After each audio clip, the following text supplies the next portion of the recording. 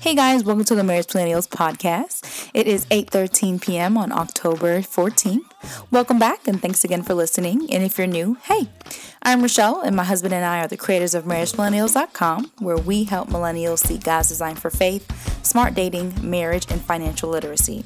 Pretty much, we teach millennials to honor Christ before a spouse and with one, and prepare them for family if that is a current desire they have.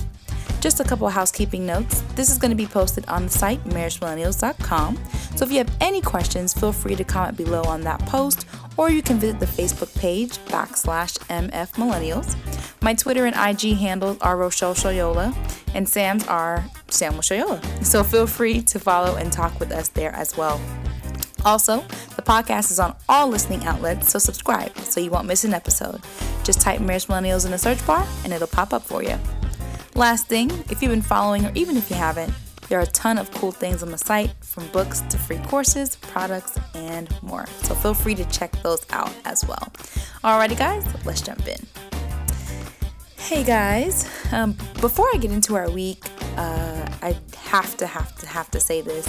Sam and I want to thank all of you that listened to our podcast from the beginning and aided in us reaching 10,000 listens on our podcast. That's right. If you haven't seen any of our Facebook posts, we recently hit 10,000 listens on our podcast, and we are so thankful to reach that. We've definitely come a long way. I remember starting doing it on my own, and then Sam joining me soon after, and here we are. We've come a long way. We still have a long way to go. There are so many times where, we doubt ourselves on this thing. We want to make sure we're saying the right thing. We want to make sure that you see our genuineness through our voices.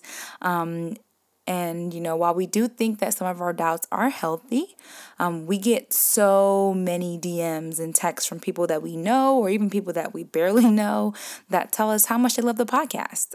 So thanks again. We really appreciate it. But now that is out of the way, yes, I hope you had a great week. This week, I supported Sam's aunt at a women's conference, hung out with some friends, and then Sam and I helped another friend move. Pretty chill weekend, but I was kind of all over the place.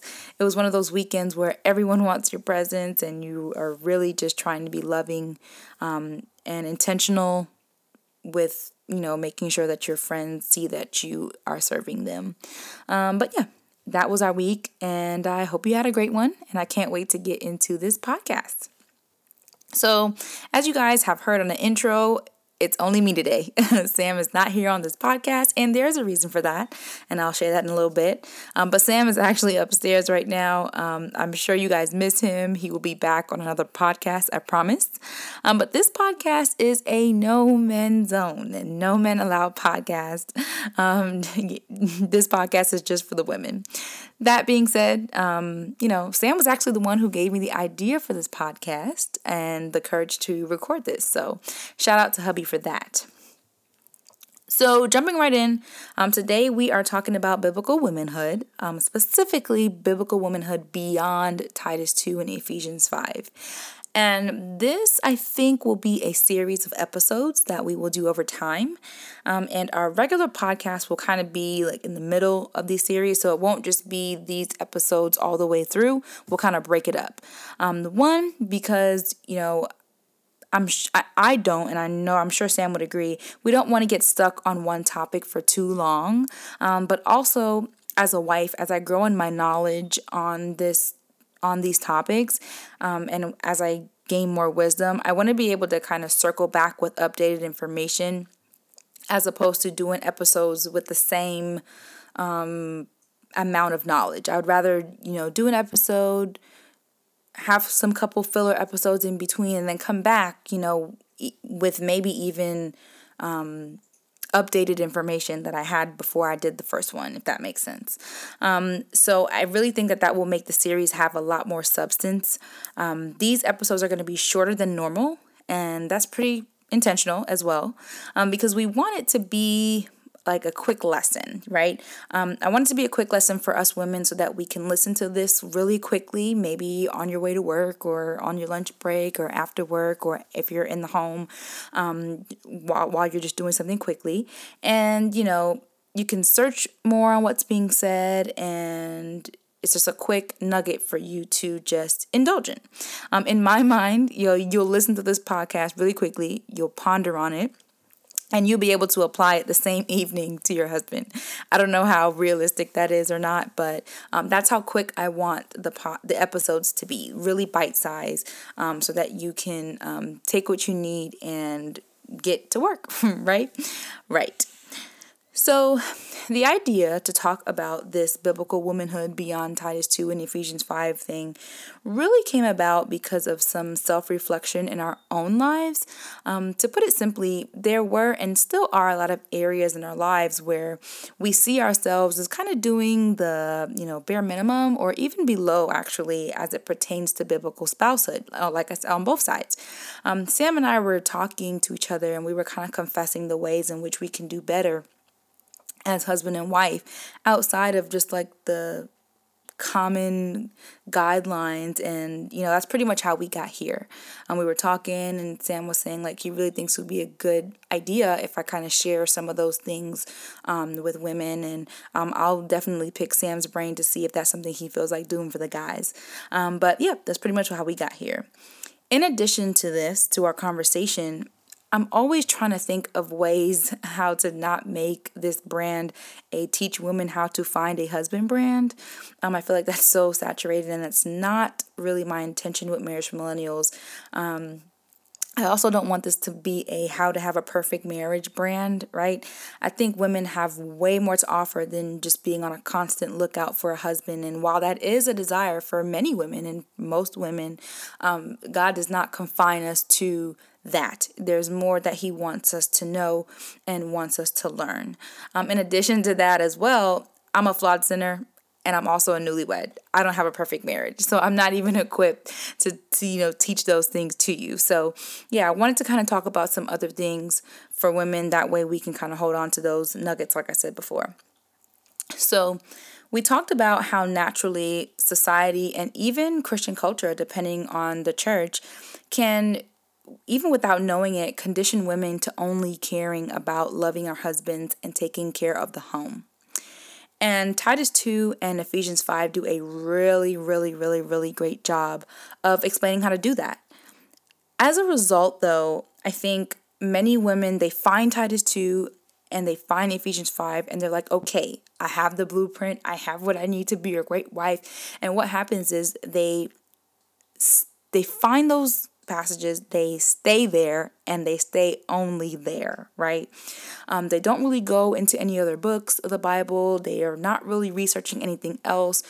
They're kind of just staying in that nurturing, maternal standpoint, and it's almost as if Titus 2 and Ephesians 5 is just their cheat code version of making this a quick, fast way to be a godly wife. And as a result, our houses are clean, our husbands are loved, our finances are allocated, right? But our hearts still need work. Our tongues still need work in just many areas of our lives, right? And so that's pretty much the reason for these stories. They're going to be different stories of different areas in the Bible where we see nuggets that we can take as women and apply it to our marriages, or just apply it to ourselves, even if you're a single woman listening to this. So that's pretty much the purpose of this series. Not quite sure what I'm going to call it yet. Sure, we'll figure that out. But yes, that's pretty much the point of this. So today's story is going to be about Deborah. I want to talk about the story of Deborah. If you are unfamiliar, you can find the story of Deborah in Judges, specifically chapters 4 and 5, right? So Deborah was a prophetess, and she was one of the judges in Israel during a time of oppression. And Deborah was Israel's only female judge. Because at the time, Israel's men were, unfit to judge, God chose a woman for the job. Kind of partly to, shame the men who should have taken the leadership, really. And I'm thinking of this, and kind of side note here. Deborah's role here really kind of reminds me of our culture today. You know, even though we're in a society that continuously preaches and teaches that women should be identical to men in their roles, women are still, you'll see it maybe in social media posts or even in person if you talk with them, women are constantly crying out for men to lead. And reading the story about Deborah just further proves to me that the desire women have to be led is not only cross-cultural, but it's God ordained. Okay, so to jump back in, when Deborah became judge, the Israelites had been subjugated for 20 years by Jamin, who was the king of Canaan. The commander of Jabin's army was named Sisera, and he had like such a big army, so many iron chariots, and so many, he had their foot on Israel's neck pretty much, right? And the Israelites were treated really poorly, they were just shook, right? Their spirits were low. People feared leaving their homes. They didn't want to travel. They didn't want to come outside. They were just really afraid. And so God's word comes through Deborah, but she's saying it to a man named Barak. And the message is that, hey, Barak, you're going to lead the revolt against Sisera. And Barak, who is a male, if you haven't noticed that, he's like, I'll go, but I'm only going if Deborah goes. And that's how afraid everyone was of Sisera, right? So Deborah, she agrees to go, but she also tells him that, due to the fact that you are having such a hard time leading this thing, the victory is going to come from a woman, not you. And so when the time came for battle, God spoke through Deborah. She was able to give Barak counsel on how he should, command his army to move. And in the end, they ended up being victorious in regards to the army. But just how Deborah said, it was a woman who actually killed Sisera and pretty much drove a tent peg right through his head when Sisera was resting. And so here, just to kind of round it up, what biblical womanhood lessons do we learn here? For me, I think that I learned that, women, we are to speak God's word, of course, and live in it. And that by doing that, we provide great motivation and encouragement, even when our husbands have trouble leading. There are going to be times where our husbands are afraid, or sometimes where they're just resistant. I mean, women are not the only people who wrestle with God's word. Sometimes men do as well. And you as a woman, it is your job to just stand firm in what the word of God says and speak those things to your husband when he's having trouble receiving those things from God. And I think that this is a great lesson because in Titus 2 and Proverbs 31, we find out how to be a godly wife, right? I think, Titus 2 and Ephesians 5 definitely nail that.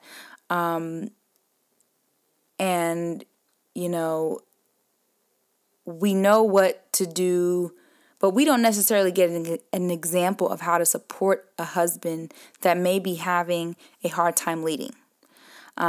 Just as how we are figuring out how to be godly wives, our husbands are trying to manage being a godly leader to us as well. And seeing that firsthand allows us to fill in the gaps of fear and uncertainty with God's word. That's all I have for you guys. That's going to wrap it up. Like I said, these are going to be really short and sweet. Let me know your thoughts on this. What do you think? And also share this with someone that you think this will encourage. I'll see you guys hopefully next week with another podcast. And then we'll jump back into this series after we do a couple ones. Alrighty, guys. Take care.